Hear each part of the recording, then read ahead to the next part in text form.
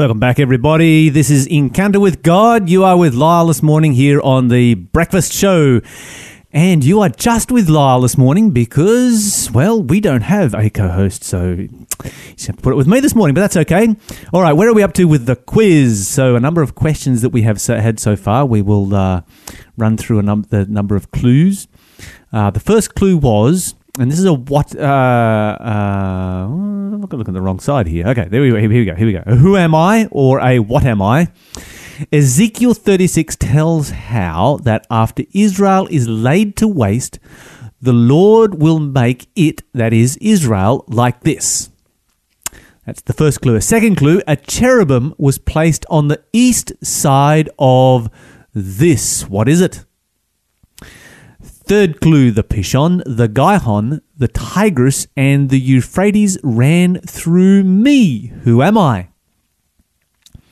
And here comes, of course, the next clue, which is going to be the fourth clue. And this one is going to totally give it away for everybody who is listening in. So get ready to call on 1-800-324-843 or 0491-064-669 to get your free copy of The Hero of Hacksaw Ridge, the story of Desmond Doss. Okay, so get ready to call because this one is going to give it away.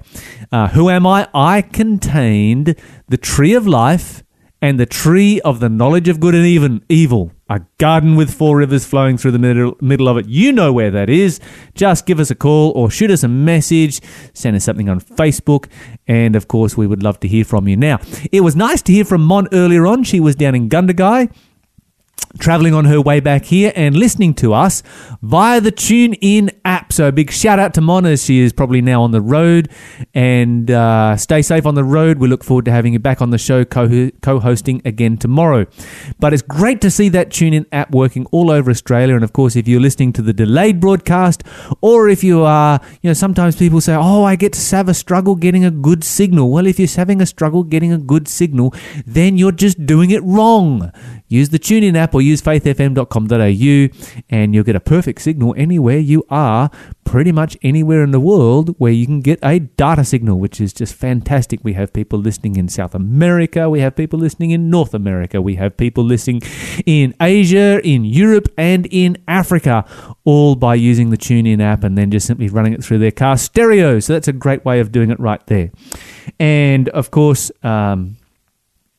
if you would like to support the work of Faith FM, we are always in need of support here. If you'd like to make a donation, then give us a call on 1-800-324-843 or shoot us a message 0491 064 669, and we can help you. We can help you, help us, help others. How does that sound? We can help you, help us to help others here on Faith FM. Okay, so there is a story. I'm going to do something slightly different for the Encounter with God section today. There is a story in the news, and I'm going to draw our Bible study from this particular story. Okay, so Britain's upper house has voted to give Parliament powers to block or delay a final deal on departure from the European Union, defeating Prime Minister Theresa May's government. Now, the question that comes up in my mind is this: why is it that people fight so hard to keep the EU together? Particularly here in Britain, of course, the majority of the British population, quite a solid majority, voted to leave the European Union. But the politicians and the European Union and everybody is just fighting it tooth and nail. And of course, they are looking at it and going, oh no, if Britain leaves, then who's going to be the next person to leave? And if there's not consequences for Britain, then other people look at it and, well, nothing too much happened there. That was a whole big yawn of an exercise, and so we'll pull out as well. And others will be looking at, well, what's the actual advantage of joining the European Union? Well, the answer to this whole question is found in the Bible. And few people realize this, but it's one of the most astounding prophecies that there is in Scripture. And we're going to spend some time looking at it this morning, and it's from one of my favorite parts of the Bible, which is why I chose to look at it this morning. It comes from the book of Daniel. So we're going to turn our Bibles to the book of Daniel, and we're going to read from Daniel chapter 2 and verse 1. And we're going to cover a little bit of background as to who Daniel was, and then we're going to work our way down through this particular chapter right here. So Daniel chapter 2 and verse 1, the Bible says, In the 2nd year of the reign of Nebuchadnezzar, Nebuchadnezzar dreamed dreams wherewith his spirit was troubled and his sleep broke from him. In other words, he had a dream that was so vivid that he couldn't sleep. He couldn't sleep for the rest of that night, and it doesn't seem that he could sleep again for the next night either. His sleep broke from him. So this was a dream of incredible importance to Nebuchadnezzar. Now, of course, you might be wondering, well, who's Daniel and who's Nebuchadnezzar? Very quickly, Nebuchadnezzar was the emperor of what was called the Neo-Babylonian Empire, about 600 years before Christ. And as emperor of that empire, he was the most powerful man in the world. This was the reigning superpower of its age. And so he has this dream. He has, this of course is recorded in the book of Daniel. We're going to find more out about Daniel as we go down through this chapter. Daniel was a Jewish slave of noble birth. So he'd come down from nobility. He was a slave because he had been captured when Nebuchadnezzar, in his 1st year of his reign, had captured and conquered the city of Jerusalem. And so he'd taken Daniel as a slave. Having arrived in the city of Babylon, Nebuchadnezzar had placed Daniel into education. Rather than into hard labor, he placed him into education, and he studied there for 3 years before he went on to become eventually the Grand Vizier of the Babylonian Empire. But that's another story for another day. What we're looking at here is a time when Daniel is still a student and Nebuchadnezzar has just come to the throne a couple of years, 2 years before, and he has this dream. So what he does is he does what all important people did in those days when they had a dream of importance. They would call together their counselors, or they would go and see their soothsayers, or their prognosticators, or their dream readers, or palm readers, or tarot card readers, or whatever else that was. They went to find out what is the meaning of this particular dream. So he wants to know what it is. He calls together, the Bible says, his magicians, astrologers, sorcerers, and Chaldeans to show the king his dreams. They came and stood before the king. This was something they'd done many, many times before. They weren't fazed by it. They're like, yeah, this will be fine. We will come up with something here that is vague enough to be able to tell the king something from the future, and we're guaranteed that it will happen. Like a little bit like sometimes you hear on that late night radio show where you have, a numerologist or something or other, and they tell you the vaguest things about your future that are pretty much guaranteed to happen. And so these guys were pretty good at vague prophecies that were guaranteed to happen. And so they're not too worried. And so they come in there and they stand before the king and they're like, okay, this is great. You've had a dream. Tell us what you have dreamed and we will tell you the interpretation. If you want to know what happens next, you're going to have to stay tuned. We're going to be back right after this. You're listening to Faith FM, positively different radio. Oh soul, are you weary and troubled? No light in the darkness you see.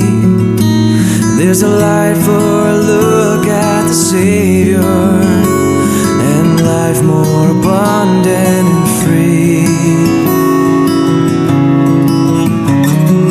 Turn your eyes upon Jesus, look full in His wonderful face, and the things of earth will grow strange with Him in the light of His glory and grace.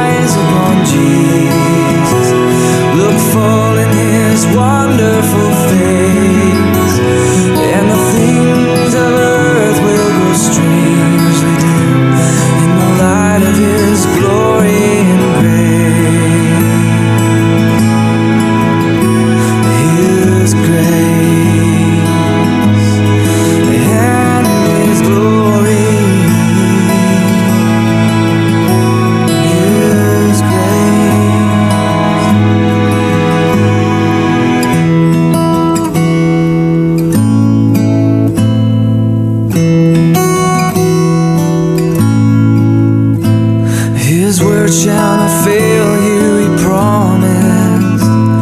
Believe him and all will be well. And go to a world that is dying, his perfect salvation to tell. And turn your eyes upon Jesus, look full in his wonderful face, and the things of earth will grow strangely dim in the light of his glory, in the light of his glory and grace.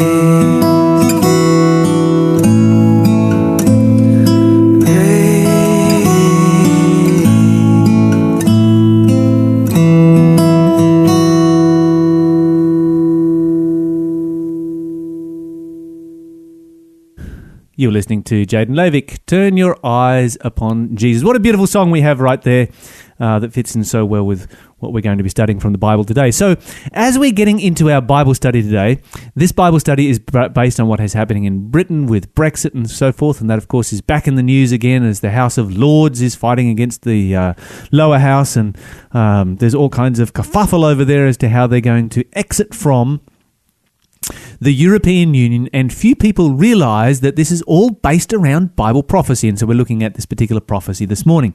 Nebuchadnezzar has this dream. He calls in his counselors to explain his dream. They say, yes, tell us what you dreamed and we will tell the interpretation. And Nebuchadnezzar says, yep, no problem, that's great. There's only one small problem, and that is I have forgotten what I dreamed. And of course, his counselors at that particular point would be like, oh, that is a bit of a problem. What are we going to do with that? But for Nebuchadnezzar, it's like, well, this is no problem. You have been able to interpret my dreams in the past. You obviously have supernatural powers. Therefore, all I need you to do is tell me first what I dreamed and then tell me also the interpretation. So he had one of those experiences. I'm sure you've all had that experience where you have a dream, you wake up in the middle of the night, it's vivid, your heart is pumping, you are thinking, where am I? You look around the room, you eventually figure out that you are at home in your bed and that all is well with the world, and so you lie back down and relax, and then having done so, you find yourself in it's like, okay, I'm going to tell people about this dream tomorrow. You wake up the next morning and you can't remember what you dreamed, and this is what happened to Nebuchadnezzar. He couldn't remember, and it was frustrating him. So he said, tell me what I dreamed and I'll tell you the interpretation. And they're like, well, we can't do that. We can't tell you what you dreamed. And he's like, well, if you don't do that, I'm going to cut you all into pieces. I'm going to turn your houses into a pile of dung, the Bible says, a pile of ash. And so, of course, they were very, very panicked at this particular point because Nebuchadnezzar was really a psycho. And he was an emperor. He was very powerful. He was just a full-on psycho. So that was the kind of person he was. So they started to get worried, and they started to try and reason with the king, and eventually they made a major mistake. Down in verse 11 it says that his counselor says, it is a rare thing that the king requires, and there is no one else other that can show up before the king except the gods whose living place is not with humanity. And so when they come to this particular point, they really put their foot in it, because in the past, of course, when they had interpreted the king's dreams, they had always claimed that the interpretation came from the gods. They were in communication with the various Babylonian gods. And here they've said, well, the only person who can tell you what you dreamed are the gods. And Nebuchadnezzar would be thinking, well, then go and ask the gods. Isn't this what you have done previously in the past? And of course, they have exposed themselves as major frauds at this particular point. So he commands that every single one of them that be killed, along with their families and their houses destroyed. He's going to make an example of this lot. He's going to wipe out his entire cabinet. In the process, it seems it didn't just include the counselors, but it also included the students. And they come to Daniel, and they're about to drag Daniel off to his execution. And he's like, wait a minute, there's a God in heaven who understands these kind of things. Give me time. And so he goes to Nebuchadnezzar, and Nebuchadnezzar says, okay, you can have some time. Because Nebuchadnezzar really did want to know the answer to his dream. And so Daniel goes back that night, and has a prayer meeting with 3 of his friends. The 4 of them get together and they pray. And you can read it all here in Daniel chapter 2. It is an astounding prophecy because that night God gives to Daniel the answer to the dream. The dream itself along with the answer, and of course makes sure that Daniel can remember it the next day. And so we find that Daniel the next day goes in before Nebuchadnezzar, and Daniel at this particular time would have been about 18 or 19 years old, so he's pretty much just a kid. And he's walking in there before the most powerful individual in the universe. And he says, he answered in the presence of the king and said, the secret which the king has demanded, can't the wise men, the astrologers, the magicians, the soothsayers show to the king? So he's going to out these counselors now. He goes on in verse 28, when you would expect him to be, taking the opportunity to make a big thing of himself. In verse 28, Daniel says, but there is a God in heaven. He's like, this is not me, this is God, that reveals secrets and makes known to the king Nebuchadnezzar what shall be in the last days. Your dream and the visions of your head on your bed are these. And then he goes on to describe to Nebuchadnezzar what he had dreamed several nights before. Imagine that. Imagine if you were Nebuchadnezzar and you couldn't remember your dream, but somebody else could tell you what you had dreamed. I don't know about you, but that would catch my attention right there. So Daniel gets in and he starts to tell Nebuchadnezzar what he dreamed. And he's like, you saw a great image standing on the earth. The head of the image was made out of gold. The chest of the image was made out of silver. The thighs of the image, or its waist, were made out of brass. The legs of the image were made out of iron. The feet of the image were made out of a mixture of iron and clay. And then he goes on and he said, and while you were watching this great image, this great metallic image standing on the earth, there was a rock that came from heaven. And this rock comes hurtling down towards the earth. It hits the image on its feet. It smashes the image to 1,000 pieces. Those 1,000 pieces, as they crumple, the wind blows them away, just whoosh, and they're gone. And they vanish. And then the rock that hit the image on its feet becomes a great mountain that fills the whole earth. And so this is the great image that Daniel saw here in his dream. This massive, enormous metallic image. And what you have in this image, as we find out, is symbols in metals. And this image tells the future of the world for the next 2,500 years. And the great thing about this prophecy is that there is not a single solitary detail of it that has been changed or defied or otherwise, and it fits right in with what is happening right now with Brexit. So let's keep reading. Daniel continues on, and Daniel says in verse 36, this is the dream, and we will tell the interpretation thereof. So here comes the interpretation of the dream. He says, you, O king, are a king of kings, for the God of heaven has given you a kingdom, power, strength, and glory. Wherever the children of men live, the beasts of the field, the birds of the heaven, has he given into your hand, and has made you ruler over them all. You are this head of gold. And so very simply, if we want to define what this great image symbolizes, we don't have to guess. Because like with all Bible prophecy, the Bible defines itself. You don't have to guess as to who the head of gold symbolizes. The Bible plainly tells you in the clearest possible language it symbolizes Nebuchadnezzar and the Babylonian Empire that he is ruling over at this particular time in Earth's history.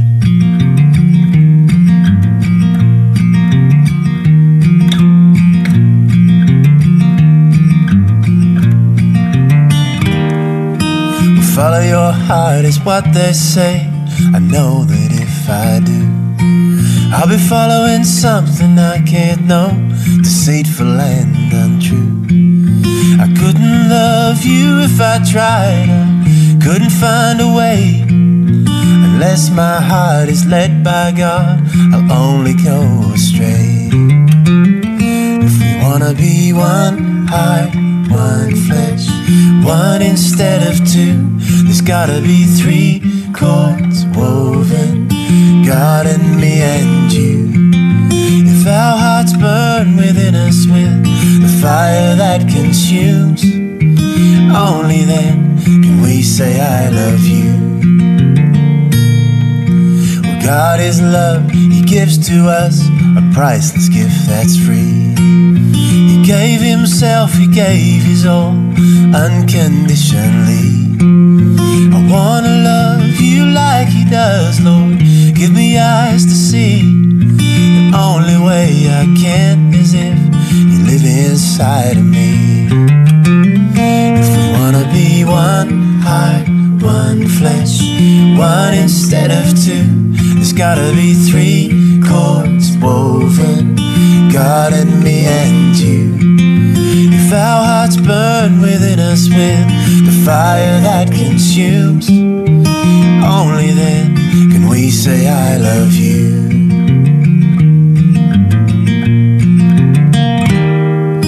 Well, love is kind, love never fails. It ain't boastful, proud or rude. It bears all things, believes all things, rejoices in the truth. Love will never seek her own. Love's patient, love endures. And if we want love like that, is what we'll have to do.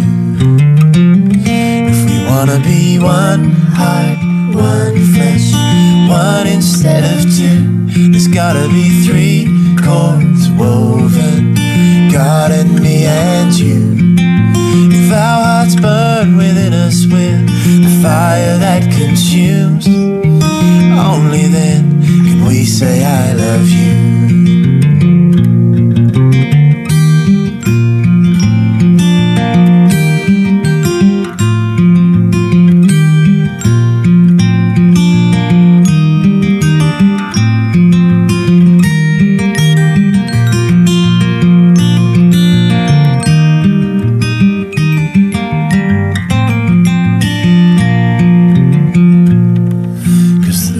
God is the only love that's true. The love of God is the only love that's true.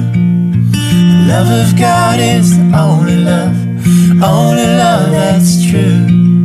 The love of God is the only love that's true. And it's the love that binds us, it binds us tightly, stronger than the grave. God is joined together now, let no one separate.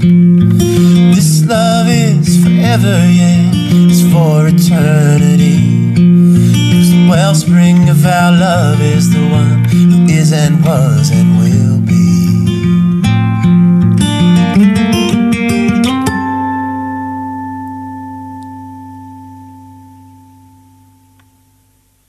And if we wanna be one heart, one flesh, one instead of two, there's gotta be three chords woven, God and me and you. If our hearts burn within us with the fire that consumes, only then can we say I love you.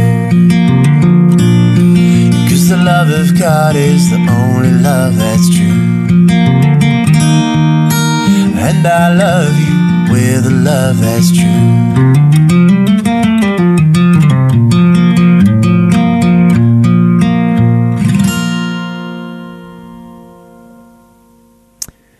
You're listening to Josh Cunningham with Three Chords here on Faith FM 87.6, 87.8 or 88, depending on where you are, right across Australia. And the next clue for our quiz is a really obvious one. It is this: I am the place where Eve was tempted by the serpent. Whereabouts was Eve tempted by the serpent? If you know the answer to that question, which you all do, give us a call, 1-800-324-843, or text us on 0491 064 669, and we will send you the book, The Hero of Hacksaw Ridge, the story of Desmond Doss, conscientious objector who received the Congressional Medal of Honor during the Second World War. Just one of the most outstanding stories you will ever have the privilege of being able to read.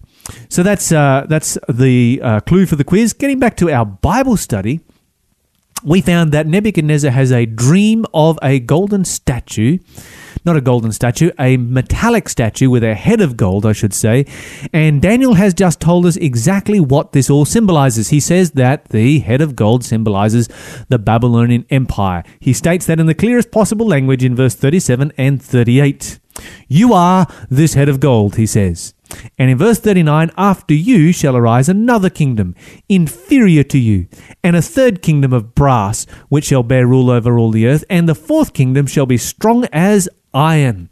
And so you have four metals in this image, symbolizing four kingdoms, and symbolizing also that history does not necessarily always repeat itself, because the Bible says that one empire will conquer another, will conquer another, will conquer another, and then it goes on and says it will collapse. And so before we get to that collapse part, we need to focus on the historical accuracy of what we have so far and ask ourselves this question.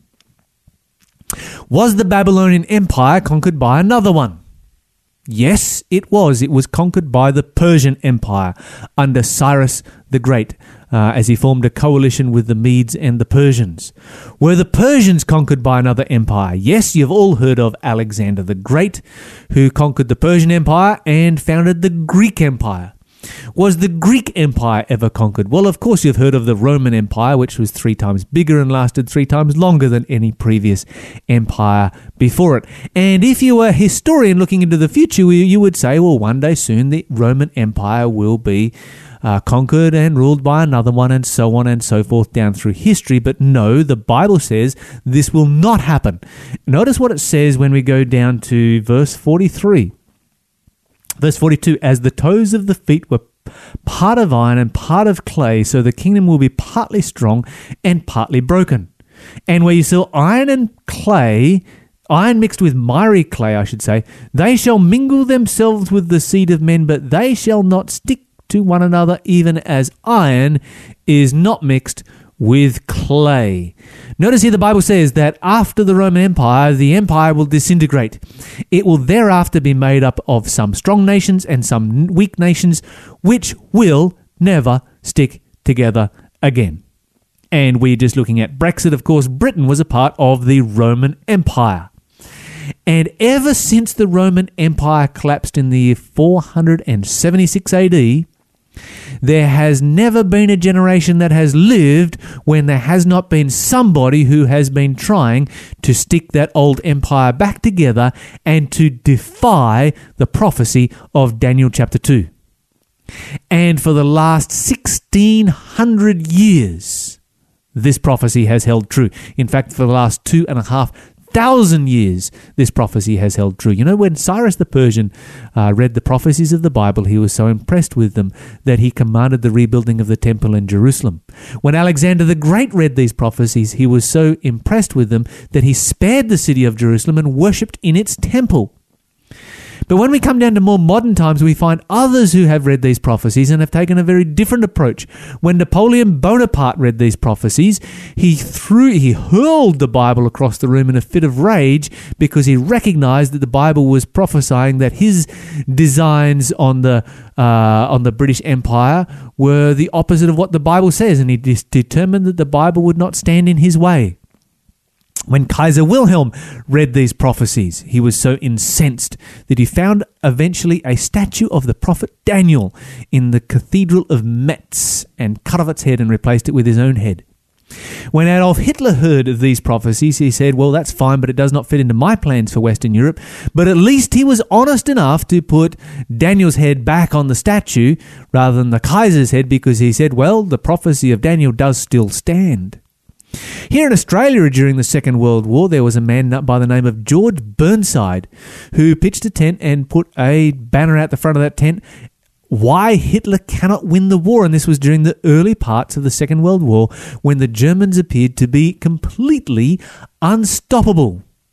In the German army, there was an officer named Franz Hassel who mentioned during Operation Barbarossa that it was impossible for Hitler to win the war. And when he was asked to explain himself before a panel of superior officers and university historians, he gave them a 3-hour Bible study on this particular prophecy, whereafter as his particular unit was penetrating east into Russia. As a part of Army Group South, they went further east than any other German unit. They began to stockpile. This is while they were advancing, not retreating. While they were advancing, they began to stockpile food and fuel for their retreat, because they knew the Bible had said what they were trying to accomplish was impossible, and they knew that they would need those supplies in the future. And of course, after Adolf Hitler, what came next with the European Union? Once again, the next big effort to try and reunite that empire again. And Brexit, with Britain pulling out of the EU, is just another of a long string of fulfillments of this particular prophecy right here. Now, of course, as we look at this prophecy, we find there is one detail that is yet to be fulfilled. There is one detail that is yet future, and that is the coming of the rock. And throughout the Bible, the rock is always a symbol of Jesus Christ, and the coming of that rock is a symbol of Jesus coming back to this earth, destroying the kingdoms of this earth, and setting up his government of peace, harmony, and happiness. Certainly something to look forward to as we listen to this song by Sons of Korah, Psalms 23.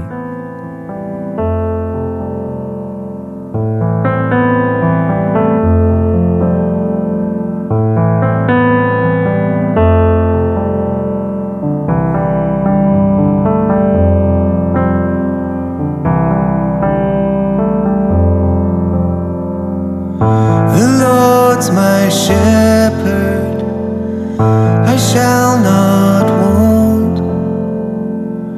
He makes me lie down in pastures of green. He leads me gently to water still, and he restores my soul.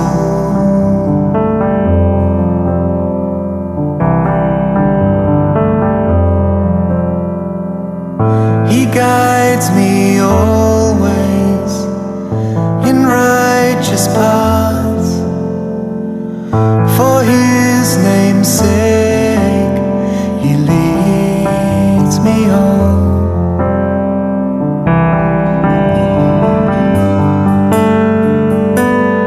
And though I walk through the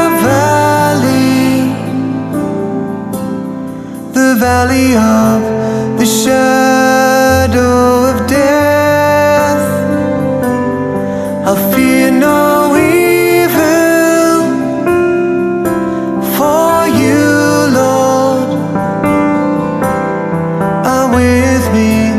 You are always with me.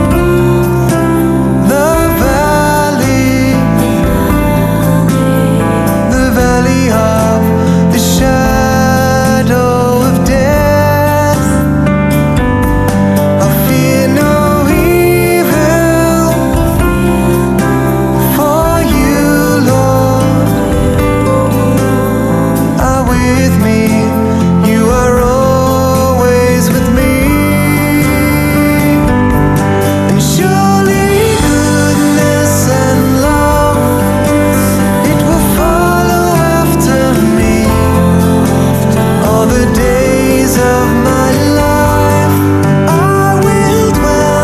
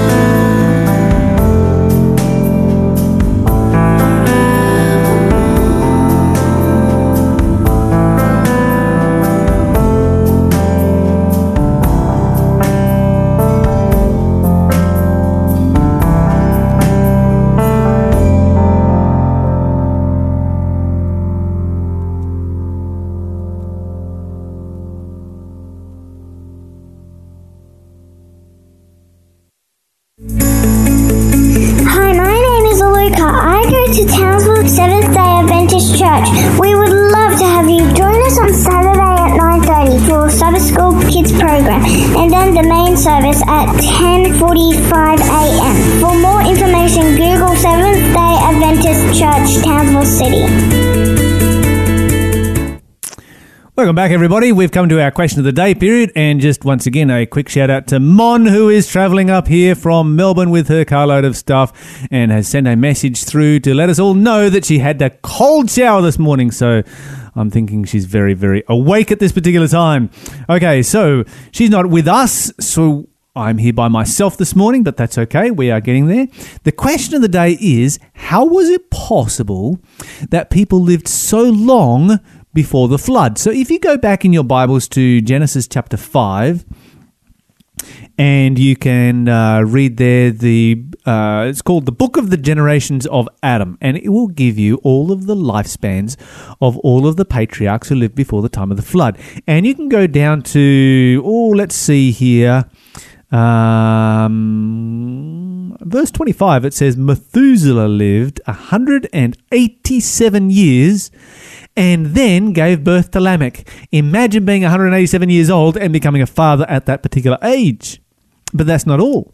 It goes on, it says, and Methuselah lived after he gave birth to Lamech 782 years and gave birth to sons and daughters, and all the days of Methuselah were 969 years. So that's a very, very long time to be living indeed. So how was it possible that these people lived so long? And of course, yesterday we were talking about Shem, and of course how long Shem lived. And we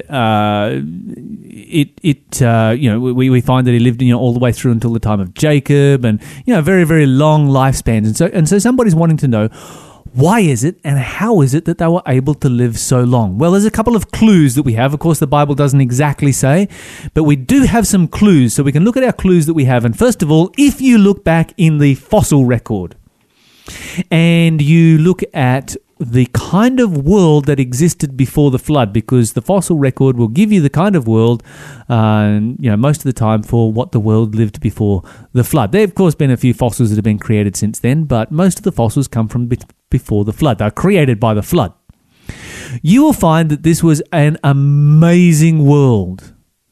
A world that could easily preserve life for 1,000 years. So, for instance, here in the Hunter Valley, we have very large coal seams that would have required vegetation that was at least 1,000 feet thick to be able to lay those coal seams down. We don't have that kind of vegetation today.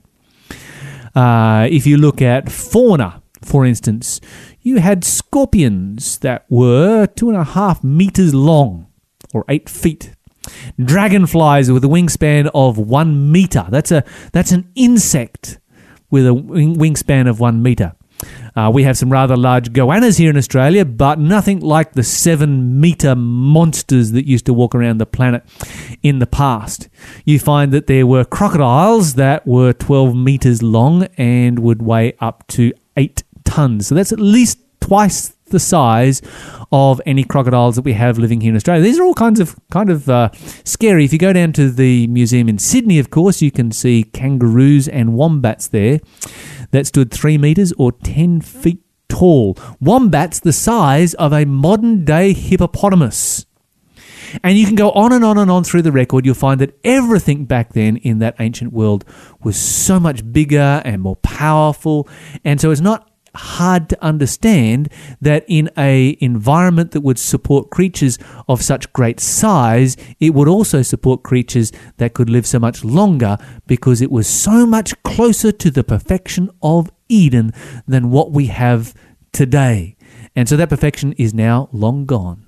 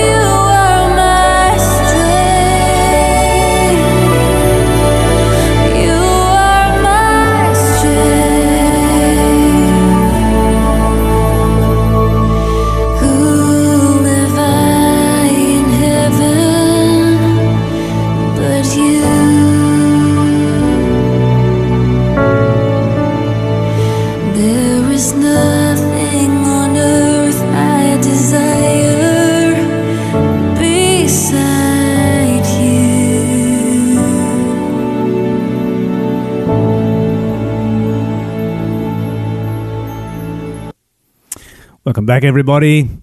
That was Scripture Lullabies, Strength of My Heart, here on Faith FM 87.6, 87.8 or 88, depending on where you are. We have come to that part of the show where we get to give something away, and it's usually Mon giving something away here, and Mon always gets so excited about it, but she's not here, so I get to do it for a change, which is pretty awesome. So I get to have the blessing this morning because the Bible says it is more blessed to give than receive, and so we are about to give you something. So if you would like to see something and have a blessing this morning as well, maybe not quite as big as my blessing, but a blessing nonetheless, then get ready to call us on 1-800-324-843 or 0491 064 669 if you want to send us a text message, or shoot us a message on Facebook. And of course, it is best to get these free offers if you are listening to the live show, and if you are in an area which gets the delayed broadcast, and if you are thinking that it's Wednesday and I'm talking about Tuesday, then you know you're getting the delayed broadcast. Then of course, listen to us on faithfm.com.au or via the TuneIn app, which Mon is using to listen to us this morning. Anyway, as she travels up from Melbourne with all of her gear. All right, so our free gift today is Journey of the Spirit, a musical album by Sion Eastham. And this particular album takes, well, it is exactly what it says. It's a journey. It's a spiritual journey. And so it begins with abide with me. You know, we want God to live with us. And then as God comes to live with us, we notice that we are living in God's world. This is my Father's world. And so then you want to come closer to God. So nearer, my God, to thee. And as you come closer to God, you get that assurance of salvation. Blessed assurance as you experience God's amazing grace as he leads you in that walk. And where is he leading you? He is leading you into the garden that is going to take you to the cross. So we've got amazing grace. He leadeth me in the garden near the cross. When you come to the cross, you find that hope of salvation. My hope is built on nothing less than Jesus Christ and his righteousness. And finally ending with, it is well with my soul, and it is truly all well with you, with your soul, when you have met Jesus at the cross and placed your hope in him. And so this is the Journey of the Spirit album by Sion Eastham, CD right here, available for you. First caller through, it is free, 1-800-324-843, or text us on 0491 064 669. And don't forget to stay tuned, because there is more great programming coming up right after this. We always love your company here on Faith FM. We enjoy it when you join us, and you can give us a call, 1-800-324-843, if you would like today's free offer.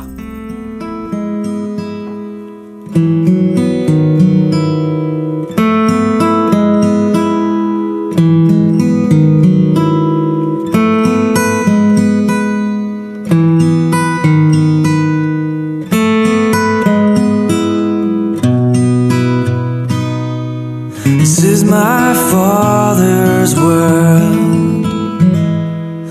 To my listening ears, all nature sings and round me rings the music of the spheres.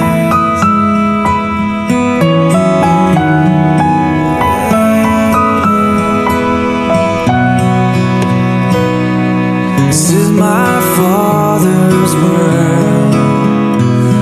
I rest me in the thought of rocks, of trees, of skies and seas.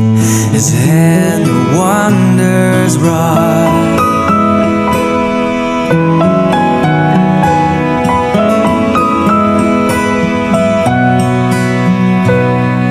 This is my Father's world.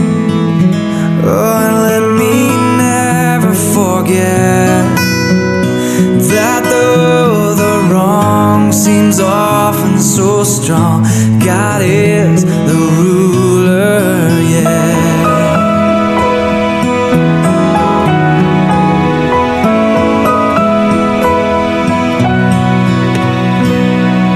This is my Father's word.